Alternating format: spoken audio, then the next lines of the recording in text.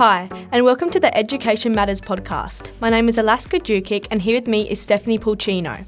In today's episode, we'll be talking about the right to an education. So, Stephanie, what is having the right to education? I'm sure our listeners would love to know. Having the right to an education means that no matter your race, gender, where you live or anything else, you should have the right to an education. Education is not a privilege but is a right. What happens when children don't get an education? If children don't get an education, they face significant barriers to employment and earning potential later in life.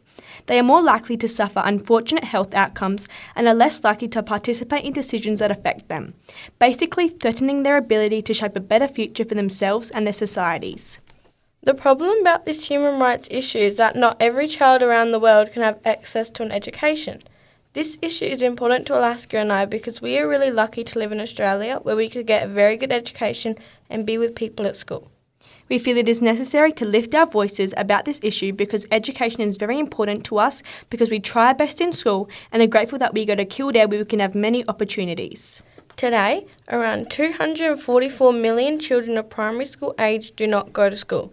Majority of the children that do not go to school come from sub-Saharan Africa and South Asia. So, Alaka, what are some reasons for this? Some reasons that these countries like Africa and South Asia have poor education is because of poor infrastructure, geographical locations, economic vulnerability, poor governance and more. Like said before, education is not a luxury but a basic human right. So every child and teenager in any country needs an education just as much as an American or Australian students, for example. Stephanie, why don't you share a story about a teenager who lives in Myanmar? Sure, Alaka. So I read this story the other day about a girl called Tai Su Ang. She's 14 years old and lives in Twangi, Myanmar with her mum, dad and sister. Tai always knew what she wanted to do with her future. She wanted to study hard to become a doctor to help her mum and sister who have chronic diseases.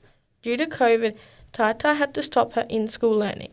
She was out of formal education for 2 years due to the pandemic, so she moved to a camp in Shanstay. She claimed that she felt like she was losing her direction in life.